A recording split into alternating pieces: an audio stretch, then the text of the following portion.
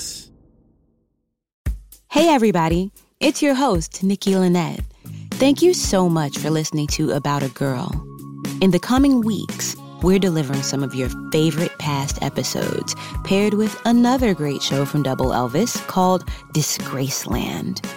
If you're not a listener yet, Disgraceland tells the insane stories of musicians through the lens of true crimes they've committed or have been carried out against them. In addition to stories about other cultural icons, whether they are actors, athletes, authors, or artists. Get ready for some About a Girl and Disgraceland episode pairings featuring Beyonce and Jay-Z, Sharon and Ozzy Osbourne, Carolyn Dennis and Bob Dylan, Valerie Bertinelli and Eddie Van Halen, Betty and Miles Davis, and more. All coming to you right here in the About a Girl feed. And if you want to chat about the show, hit me up on Instagram at Nikki Lynette. That's NIKKILYNETTE.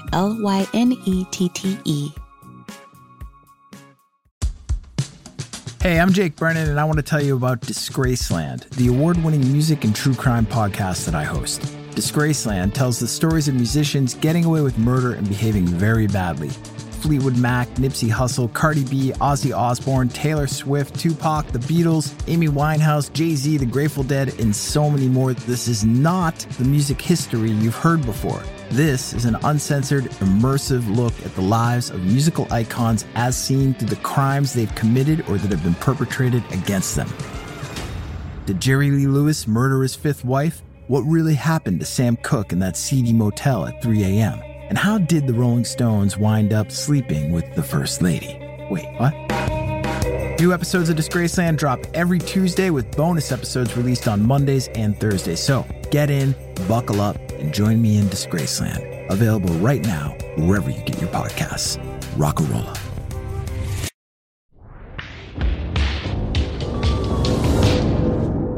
Double Elvis. About a Girl is a production of iHeartRadio and Double Elvis.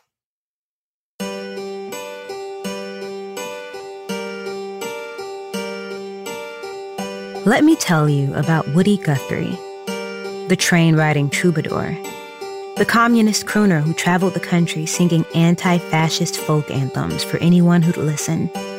Not just a singer, but a prolific prose writer, too.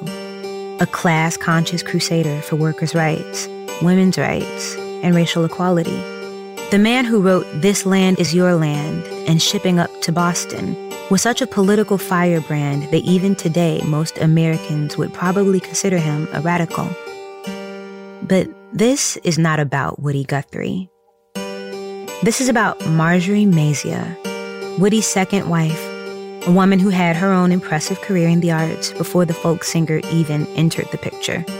A protege and aide to the matriarch of the modern dance movement, who founded the first dance school officially sanctioned to teach the legendary Graham technique while raising 3 children at the time. A woman who spent the last decades of her life as an outspoken advocate for healthcare reform after watching her ex-husband succumb to a rare degenerative brain disorder. I'm Nikki Lynette, and this story is about a girl.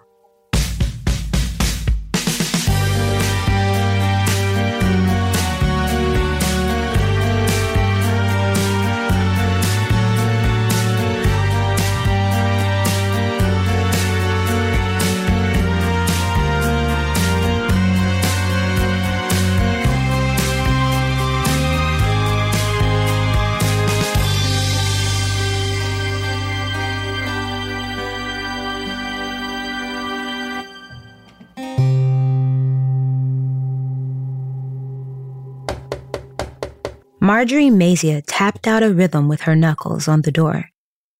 She had a dancer's sense of timing, even doing something as simple as knocking when she showed up somewhere unannounced. "We're here to see Woody," she said, then swallowed, awaiting a response. Crickets. She tried again. "We have a proposition for him, and a fruit basket." It took a little more coaxing, but eventually someone opened the door. Marjorie didn't notice who. She was too distracted. Inside, the loft apartment was flooded with a blinding sunlight that poured in through the window overlooking 6th Avenue. There, in the middle of the window, she saw the silhouette of a tiny man in an oversized shirt. He turned around and introduced himself. "I'm Woody Guthrie. What can I do you for?" It took another moment for Marjorie's eyes to adjust to the light. She'd heard Woody's recent album, Dust Bowl Ballads, and had been blown away by his music and salt-of-the-earth poetry. Listening, she'd imagined some tall, dark, handsome feller in a big old Stetson. Instead, she found this wiry little guy with thick curly hair, sorta goofy looking in his too big flannel. Later in life, she'd say this was the exact moment she first fell in love. Marjorie had gone to the Almanac House in Greenwich Village that day with Sophie Maslow, a dancer she'd met through the Martha Graham Dance Company, the oldest and probably most important dance troupe in U.S. history. Sophie had this idea to create a new movement piece using contemporary folk music to explore the American experience. Woody had a reputation as a charming performer who sang with the voice of the common people, so he seemed like the best choice to do the music for the show. And he was. And he wasn't.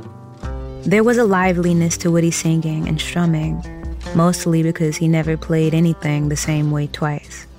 Fine for a jam session, but not for a tightly choreographed dance project. That required a lot more consistency than he was used to. Rehearsing a ballad one day, Woody started speeding up the song, sending Marjorie tripping over Sophie, whose feet had gotten tangled up in the old tempo. Woody got the tempo right the next time around, but then he added in a few extra chords before the chorus. It just took him a moment to collect the words, he explained. He had to catch his breath, you know? Sophie was ready to drop the axe. But Marjorie convinced her to give Woody one more chance. It wasn't just that she had a crush on him. No, she knew he was capable of something extraordinary. They just had to find a way to pull it out of him. Marjorie had a knack for dealing with temperamental geniuses. She was born in 1917 to a family of Russian Jewish refugees, and as a child, she was surrounded by academic types who got into heated arguments for fun. Her mother was a renowned Yiddish poet, and her father ran a garment firm, and together they created a home that served as a friendly space for rigorous sparring over Zionism, socialism, culture, and art. Marjorie learned from an early age how to keep up. When she was 18 years old, she auditioned for the Martha Graham Dance Company. Not only did Marjorie secure a position for herself as a core member of the troupe, but she also became Martha's protege and personal assistant, keeping the rest of the company organized and on task. She idolized Graham, who was already a revolutionary figure in modern dance, and was eager to assist her any way she could. Where most of the other dancers were intimidated by Martha's volatile ego, Marjorie knew how to respond to her and how to get her to listen. At one rehearsal, Marjorie was walking a class of young dancers through a new routine, while Martha was off dealing with some business in the other room. The students were really picking it up, and Marjorie wanted to show Martha their progress. An hour later, Martha finally burst into the studio, slamming the door behind her. She lurked in the corner, arms crossed, watching the choreography with a silent scowl, on the alert for the first inevitable slip-up by one of the dancers. When it came, Martha walked up and slapped her in the face. Then she turned and skulked out of the room. Marjorie followed, scalding the 50-year-old dance diva in the hallway. "You can't just treat people like that," she said. "Whatever happened to you before you came into that room had nothing to do with any of those dancers, and it is not fair for you to take it out on them." No one talked to Martha like that. She fumed, but had no good response. She knew that Marjorie was right. In the rehearsal room with Woody Guthrie, Marjorie called on her experience with Martha Graham to get through to the stubborn auteur. She just had to tell it like it is. While Sophie continued working with the dancers, Marjorie pulled Woody aside to talk. "Do you know how to count?" she asked. Woody scoffed. Of course he did. Marjorie gave him a side eye. You sure? That was enough to put him in his place. Now that she had his full attention, she grabbed a pen and a pile of dress shirt cardboards and showed him how to notate the songs in his own makeshift sheet music. C dash dash G dash dash pause 2 3 4 C. Marjorie could tell that no one had ever demanded that sort of discipline out of him. And it worked. Something in Woody's brain just clicked. Stop screwing around, buddy. We're on the clock.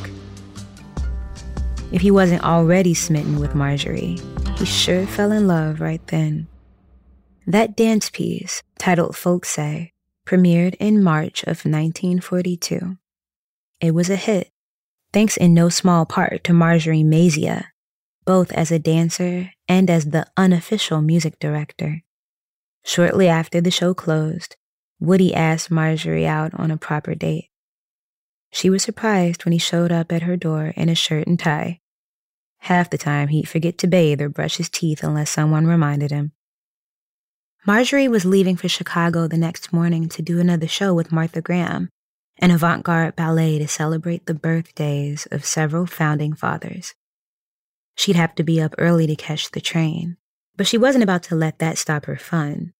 She was looking forward to a long, late night. Woody and Marjorie went out for drinks, then to a party at another dancer's loft, before ending up back at Marjorie's 14th Street studio apartment.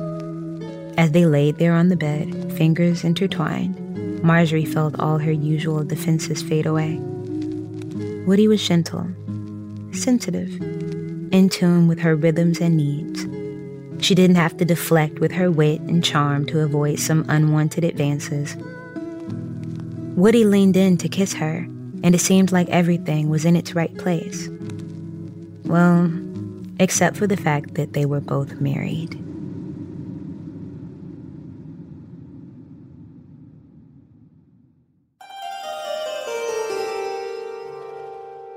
Marjorie had met her first husband when she was teaching dance at a Jewish summer camp. Joe Mazia was a counselor then, with plans to eventually take over his father's accounting firm. Like Marjorie, he had grown up with Yiddish-speaking family in a home full of scholarly debate. So when he proposed to an 18-year-old Marjorie, right as she was hopping on a bus back to New York to dance for Martha Graham, it just made sense for her to say yes. That's what you're supposed to do, right? Find a nice boy from the community and settle down. Everything about Marjorie's marriage was convenient. The same went for Woody, who had a wife and 3 kids out west who he hadn't seen in years, though he still sent them money every now and then. At least Marjorie's husband had a bit more financial stability. He bought them a nice house outside of Philadelphia, close enough that Marjorie could still get the train back into the city. He also paid for that 14th Street apartment, so Marjorie had a place to stay when she was working. But after that first night with Woody, Marjorie started spending a lot more time in the city, and Woody all but moved in with her. At first, it was just convenience. She had a few tours planned with Martha Graham, and Woody had a book to write, an autobiography he was working on, so she told him he could stay there while she was away. Marjorie sent him postcards from the road, reminding him to stay on task, take care of his hygiene, and to make sure the apartment was clean. Things moved pretty fast after that. Marjorie got used to the idea of having Woody around, and soon enough they had built a little paradise together inside that studio apartment, making love and making art and making plans for the future. Their relationship was passionate, primal, and philosophical all at once. Unlike her marriage, which was none of those things. When she wasn't on tour, Marjorie would spend her days keeping Martha Graham organized and productive, then come home and do the same for Woody. She'd read his work out loud to him to help with editing and word flow, asking questions as she went along to punch up the prose. It was during one of those late-night editing sessions that Marjorie first learned about Huntington's disease. Most of Woody's prose was driven by dialect. He wrote in that rambling way that some folks spoke where he'd grown up in Oklahoma. But Marjorie noticed a sudden shift in the tone of his words during a brief bit of memoir he'd written about his mother. The words were clipped, the sentences shorter. It was all very matter-of-fact.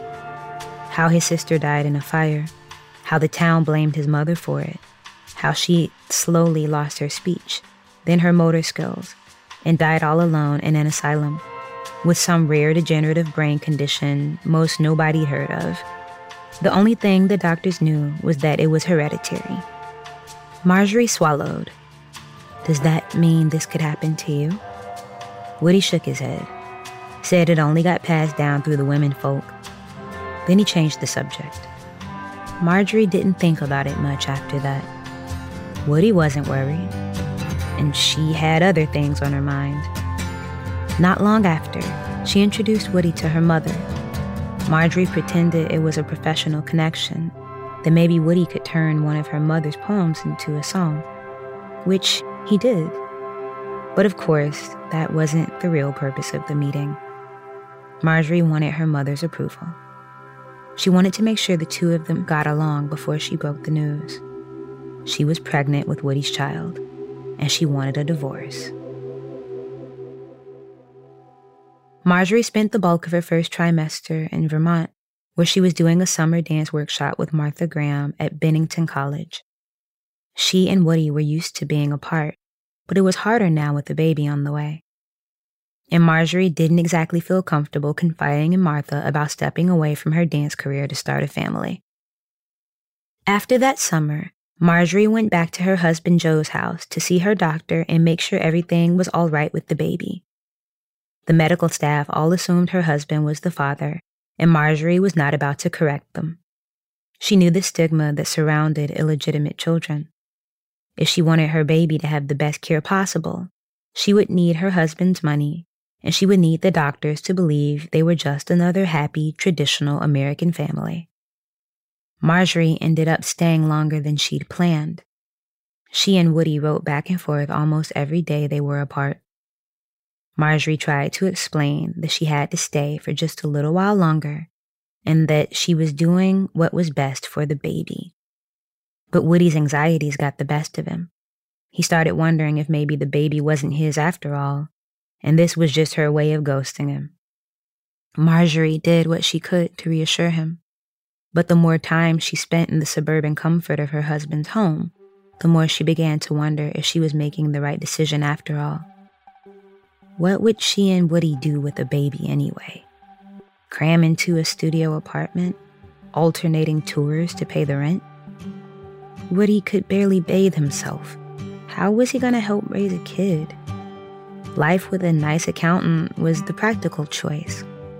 Joe could provide them with comfort and stability, even if the baby wasn't his, even if she'd never love him like she loved Woody. The clock was ticking down, and Marjorie knew she'd have to make a choice sooner than later. Then she heard a familiar voice coming from the parlor of her husband's home. It was Woody.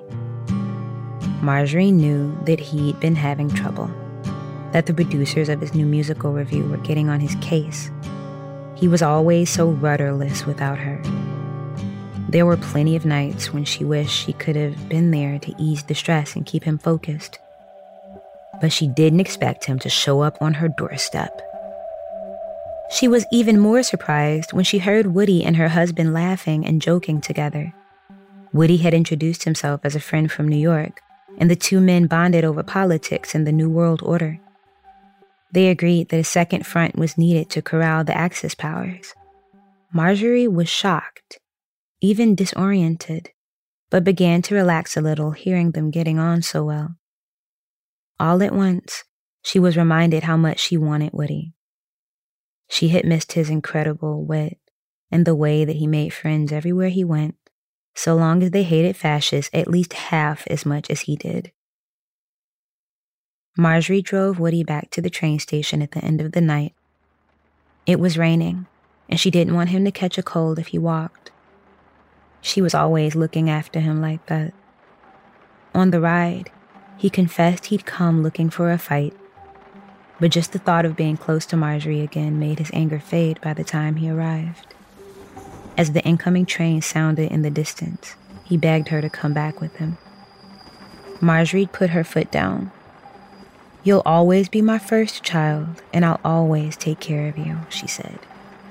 She ran her hand through his thick, dark hair, then placed his shaking hand upon her stomach so he could feel the baby kick. "We're going to raise this next child together. But right now, I just need time to build a better future."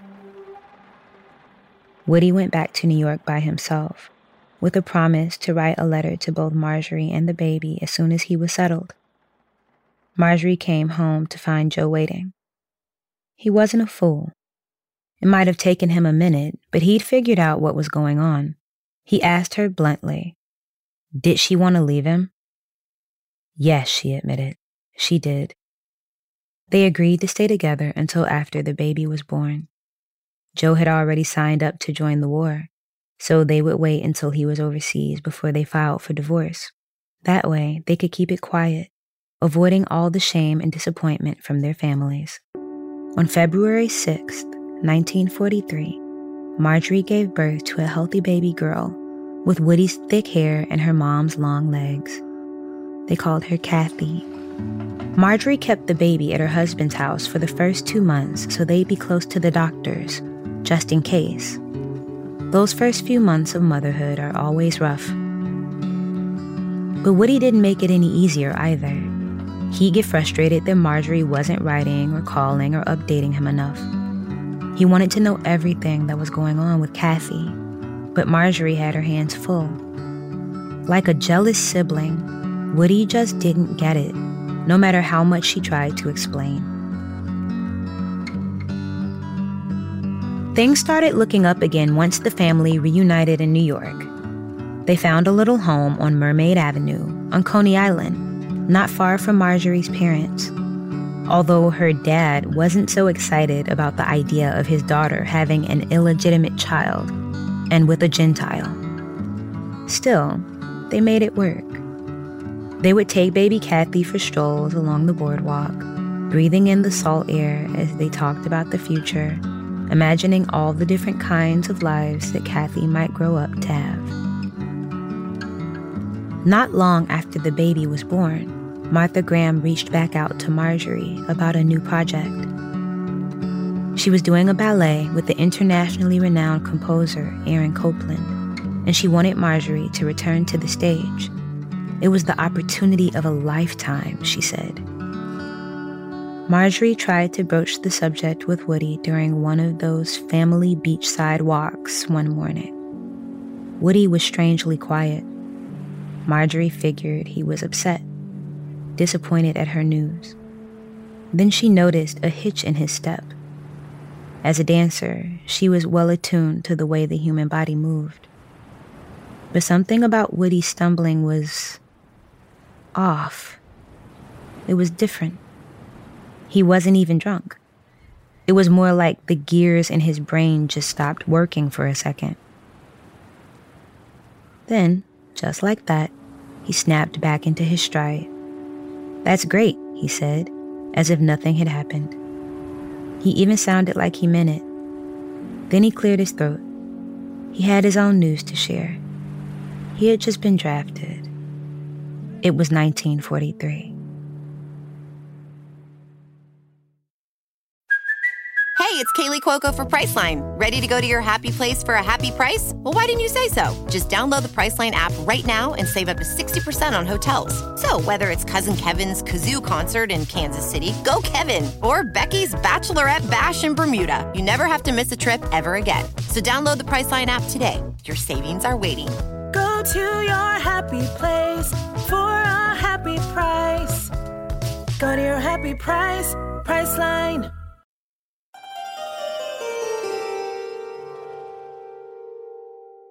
Parenting is hard. Harder still when your folk singer husband is off with the merchant marines, stalked by German U-boats, while you're commuting 3 hours a day from Coney Island to Manhattan for your famously temperamental modern dance mentor. After Woody shipped out, Marjorie returned to work with Martha Graham, both as her assistant and as a dancer. She'd pass the time on her train ride into the city reading letters from Woody, who wrote her dozens of handwritten pages every day he was away. Marjorie didn't write back as often as he would have liked, but again, she was busy. Being a full-time mom and a full-time dancer is a lot of work. Her mother was a tremendous help during this time, looking after Kathy while Marjorie worked. She was still a fan of Woody, unlike Marjorie's dad. The dance piece that Marjorie had been working with Martha Graham and Aaron Copland, titled Appalachian Spring, premiered at the Library of Congress in Washington, D.C. in October 1944. Marjorie was part of the 4-person ensemble that helped frame the story. She danced a rousing up-tempo folk ballet in the middle of the show, pulling from her experience in Folk Say, the show where she first met Woody.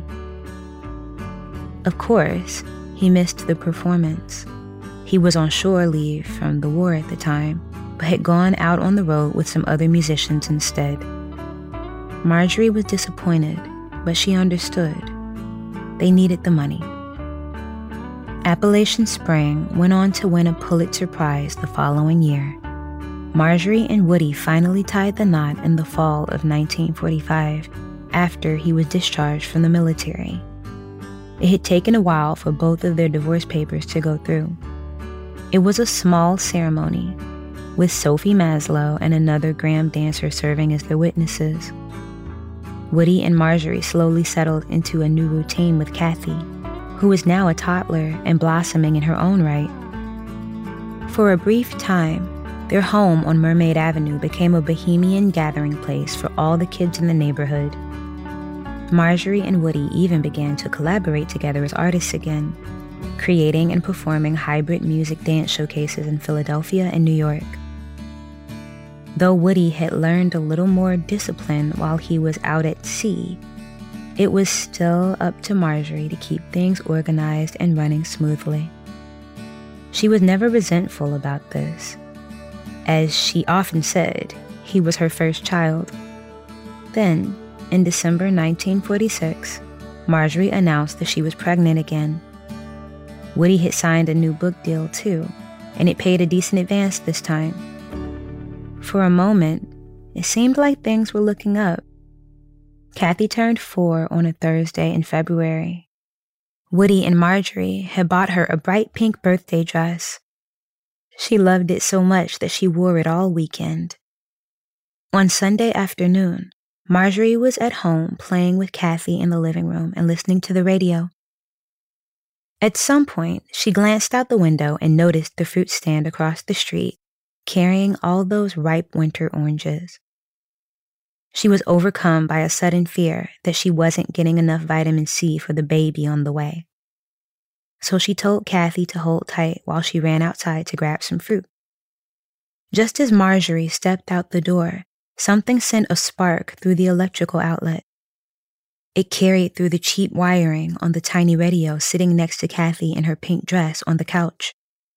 By the time Marjorie had crossed the street, the radio had exploded, spreading an electrical fire through their Mermaid Avenue apartment, with Kathy still inside. Marjorie turned around to see the plumes of smoke billowing out the windows. Before she could react, the boy upstairs came running out the building with a blanket in his arms. She ran back across the street, screaming for an ambulance, and gently took Kathy from the boy. She looked down at her daughter's beautiful face. It was the only thing left. Kathy's pink dress was completely burned off, along with most of her skin. Marjorie's frantic mind flashed back to the story Woody had told her about how his younger sister, also 4 years old, had lit her own dress on fire. How the town blamed Woody's mother for her own daughter's death. Was Marjorie doomed to the same fate? She knew she shouldn't have left Kathy alone, even for 2 minutes. She knew she'd never forgive herself. How could anybody else? Kathy died the next morning. There was no funeral, although Marjorie and Woody did perform a children's program together in Manhattan, where they sang and danced to all her favorite songs. Marjorie's father even showed up for once. "I don't want you here when my children are dead," she told him. "I want you here when they're still breathing." The next few months were hard. The new baby, Arlo, was born in July, but even that bundle of joy wasn't enough to ease the crushing weight of sadness.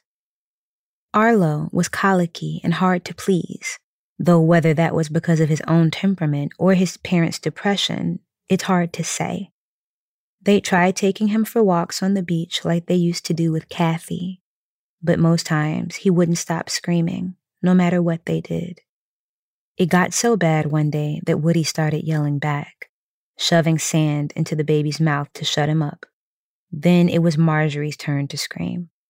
But as she scolded Woody for his shameful behavior, she realized that he wasn't aware of what he'd done. Like he had blacked out and something else had taken over his body for a moment. Marjorie and Woody did their best to make things work.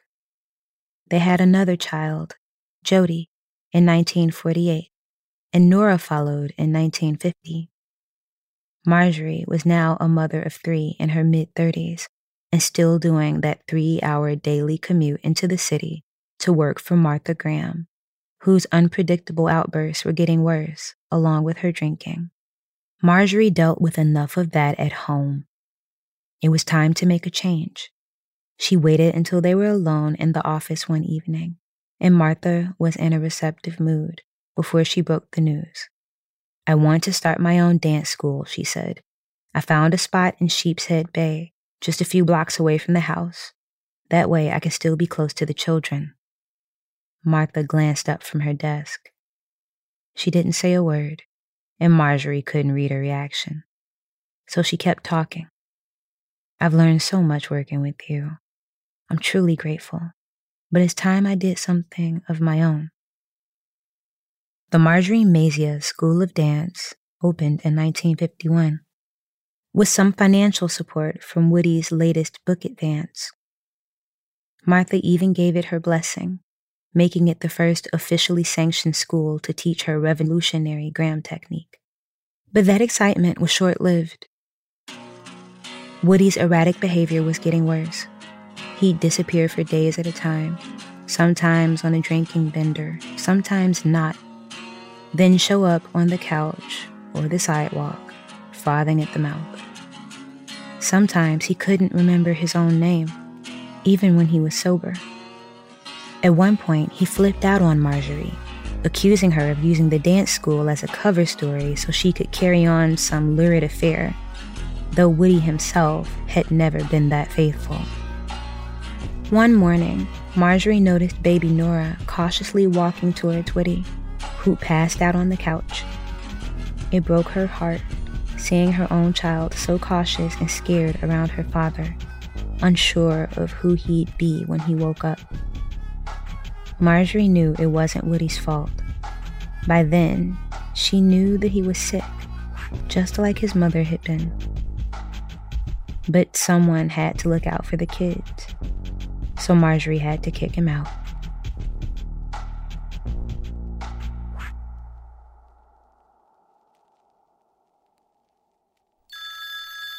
The phone rang while Marjorie was working at the dance school.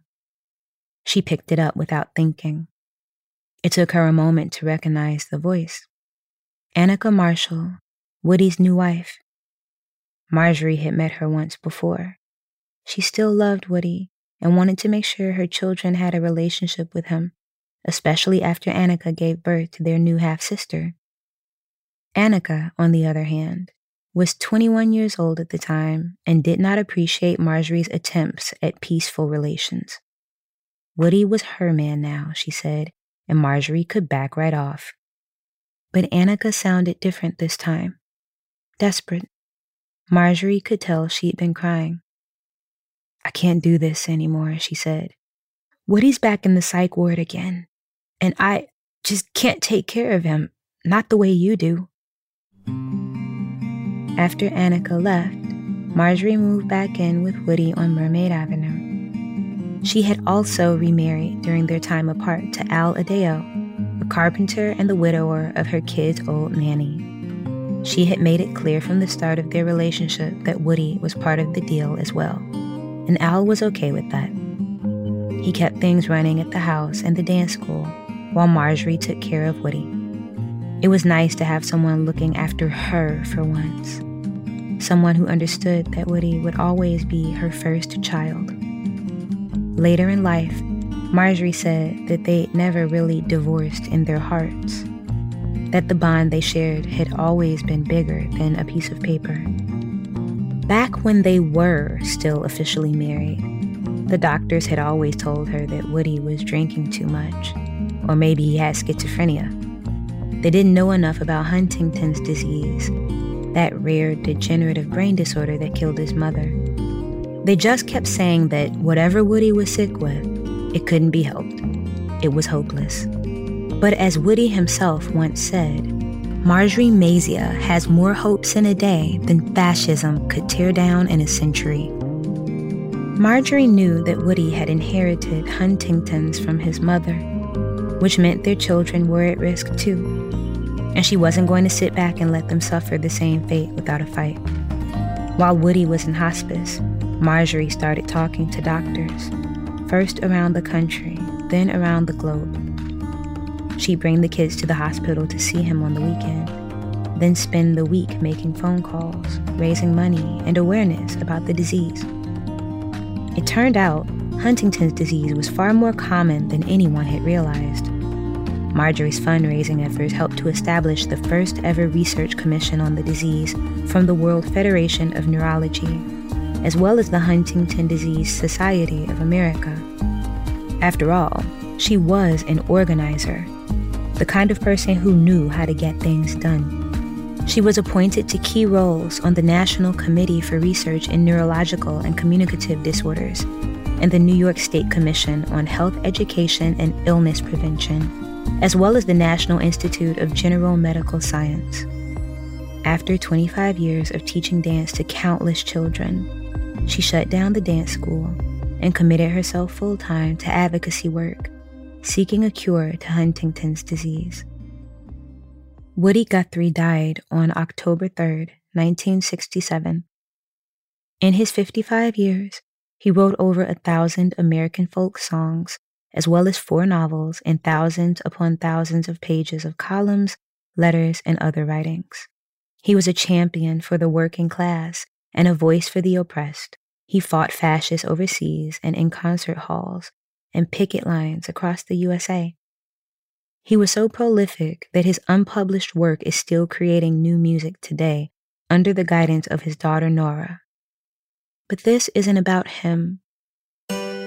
This is about Marjorie Mazia, a woman who was a colleague, champion, aide, and friend to some of the most brilliant performing artists in American history. A woman who made an art out of helping other people do the best work they could do in music, dance, healthcare, and more. This is about a girl. About a Girl is produced by Scott Janovitz and executive produced by Jake Brennan and Brady Sadler for Double Elvis. The show was created by Eleanor Wells and hosted by me, Nikki Lynette. This episode was written by Tom Dunn. For sources used in this episode, go to aboutagirlpod.com. Music by Scott Janovitz and Matt Tahaney, with additional music and score elements by Ryan Spraker. The show is on Instagram at aboutagirlpod, and you can follow me on Instagram and Twitter at Nikki Lynette.